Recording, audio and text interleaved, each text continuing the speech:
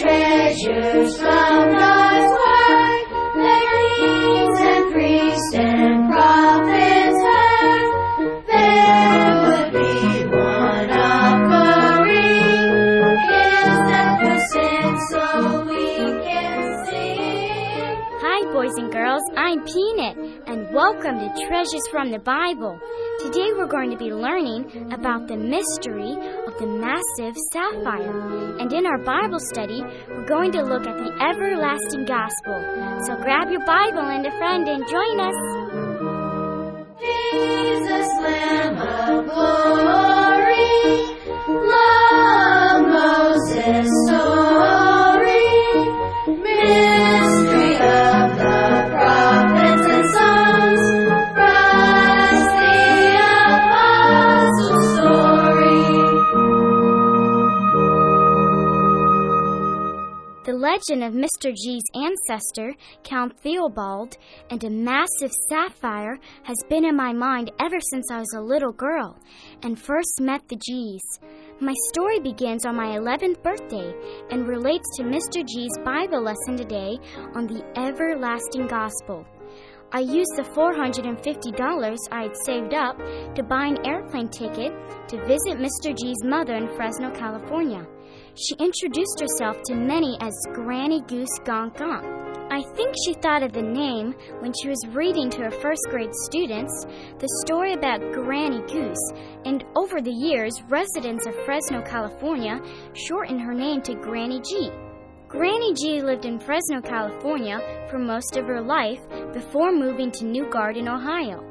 Close to Fresno is the nearby town of Selma, and this sleepy little town formed my lifelong dream to be crowned Raisin Queen of the San Joaquin Valley.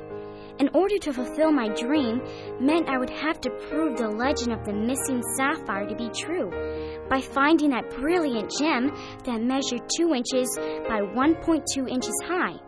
Granny G's ancestor, Count Theobald, had dug up the sapphire hundreds of years ago in the mountains of Kashmir near India, made a map with the riddle, traveled by boat to California, and trekked up the San Joaquin Valley in central California, where he hid it inside of a secret passage in a pink castle.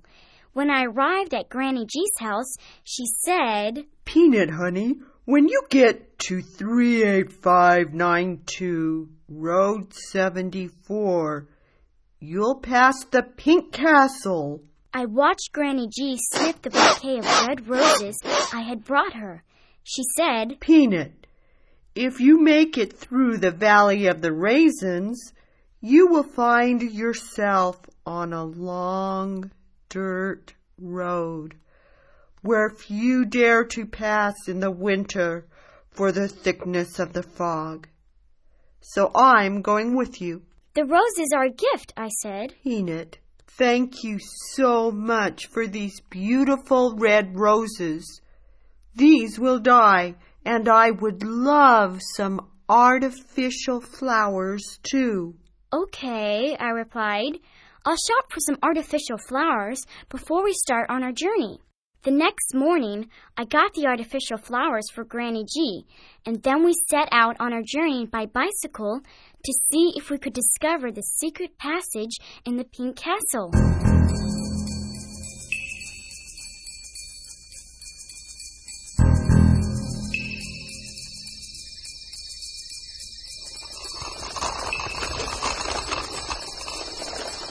When we finally got there, it was already evening, and the moon was completely hidden by a thick cloud cover and heavy fog.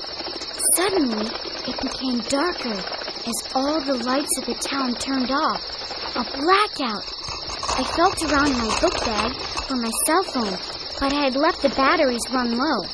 My call to Detective Friesen of the Fresno Police Department, Granny G's nephew, was short but revealed that the Pacific Gas and Electric Company had been struck by lightning, so that darkness covered the entire San Joaquin Valley in California. Nonetheless, we continued our journey towards the Pink Castle, praying that God would give us strength. Suddenly, I saw a light in the distance that beamed from the hills to my right. My heart began to race. I was sure the light was coming from what looked like a trailer home in the distance on Gunther Mountain, which must have been powered by a generator. Through the darkness, Granny and I were being guided by the light from that trailer on Gunther Mountain, the only light we had. Doubts as to the truthfulness of the legend of the massive sapphire began to cross my mind. Many of the G's relatives doubted the legend, but Granny G and Detective Friesen were convinced it was true. I was fascinated by all of this, but I still had my own doubts that the legend was true. We slowed our pace when we reached the rows of grapevines that lined the dirt road. When I saw the shadows of raisin trays that seemed to stretch for miles, we had arrived at California's Valley of the Raisins. Just like Granny G had said, we had biked for 30 miles, and we were just 5 miles from the Pink Castle. Our legs felt like jelly underneath us, but we kept on. My own personal thoughts focus now on my lifetime dream to be crowned Raisin Queen of the San Joaquin Valley. My doubts about whether the legend was true surged in my mind once again, and I strongly doubted that I would ever be crowned Raisin Queen. Another hour passed, and we reached a cornfield. That's it, Peanut. 38592, Road 74 is a mile away. Oh, I'm so tired. I feel like collapsing. I see it, Granny G. I see the Pink Castle in the distance. Here, take a drink from my water bottle. We're almost there. We can't stop now. Okay, Peanut. You're right. Let's go. You know, the Pink Castle was built hundreds of years ago by our ancestor, Count Theobald himself.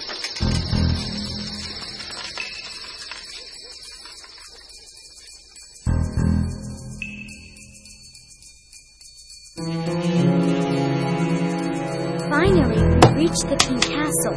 The next few hours seemed endless as I lifted old floorboards, peeked inside creepy closets, and opened doors that squeaked loudly. As dawn began to break, I opened a door and it was a secret passage. I began to run through across the stone walkway. The passage ended abruptly by a patch of dirt, and I saw a rusty shovel covered with cobwebs nearby. I started digging, following Granny G's careful instructions. Suddenly, the shovel struck something metal, sending a dull shock up my back, like hitting your funny bone by accident. More digging uncovered a small chest. We had found the massive sapphire. As we emerged from the secret passageway, we were surprised to see a police car with its lights flashing. It was Detective Friesen who had followed us to the Pink Castle.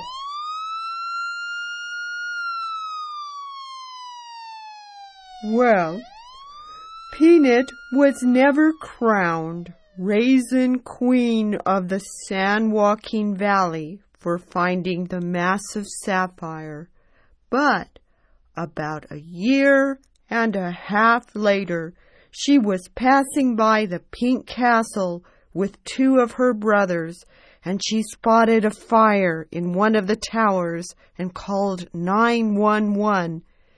And because of that, the mayor of Selma decided to honor her by crowning her Raisin Queen of the San Joaquin Valley, where I had been crowned Raisin Queen 50 years earlier, almost to the day.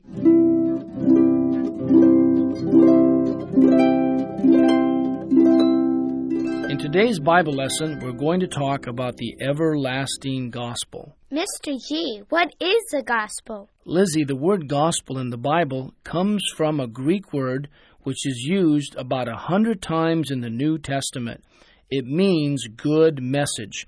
Many in the world say that the gospel means happy or good news. The truth is that gospel means truthful message. Joy, will you read 2 Thessalonians 1, 7 through 8? Okay, Mr. G.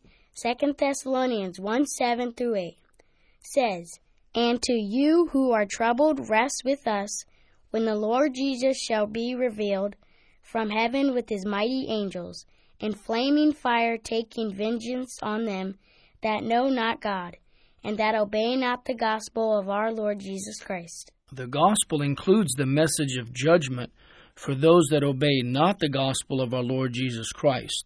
This judgment is everlasting. Mr. G, what does everlasting mean? Everlasting, Lizzie, means it never ends or never changes.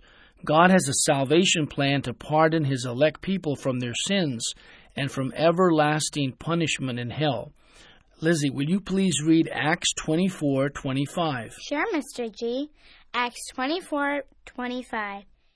And I see reason of righteousness, temperance, and judgment to come. Felix trembled and answered, Go thy way for this time. When I have a convenient season, I will call for thee. Thanks, Lizzie. Paul was telling God's salvation plan to a Roman judge named Felix, whom Paul had to appear before. When Judge Felix heard the message of salvation, he trembled. Mr. G, my teacher, Miss Smith, promised me earlier today that she would sing a song about the gospel. I will sing of my Redeemer is what it's called. That's great, Peanut. Before we listen to Miss Smith sing, let me introduce the memory verse that this hymn comes from. Titus 2:14-15, who gave himself for us, that he might redeem us from all iniquity, and purify unto himself a peculiar people, zealous of good works. These things speak and exhort and rebuke with all authority. Let no man despise thee. Mr. G, I can say the verse by memory. That's wonderful, Joey. Let's hear you say the verse. Titus 2:14-15, who gave himself for us, that he might redeem us from all iniquity, and purify unto himself a peculiar people, zealous of good works. These things speak, and exhort and rebuke with all authority. Let no man despise thee. You said it perfectly, Joey. Now, Rudy, can you repeat the verse one more time? Sure, Grandpa. Titus 2:14-15. Who gave himself for us, that he might redeem us from all iniquity, and purify unto himself a peculiar people, zealous of good works. These things speak and exhort and rebuke with all authority. Let no man despise thee. Miss Smith will now sing a hymn about God's gospel plan. I will sing of my Redeemer. I will sing of my Redeemer and his wondrous love to me. On the cruel cross he suffered, from the cross to set me free. Sing, oh sing of my Redeemer, with his blood he purchased me. On the cross he sealed my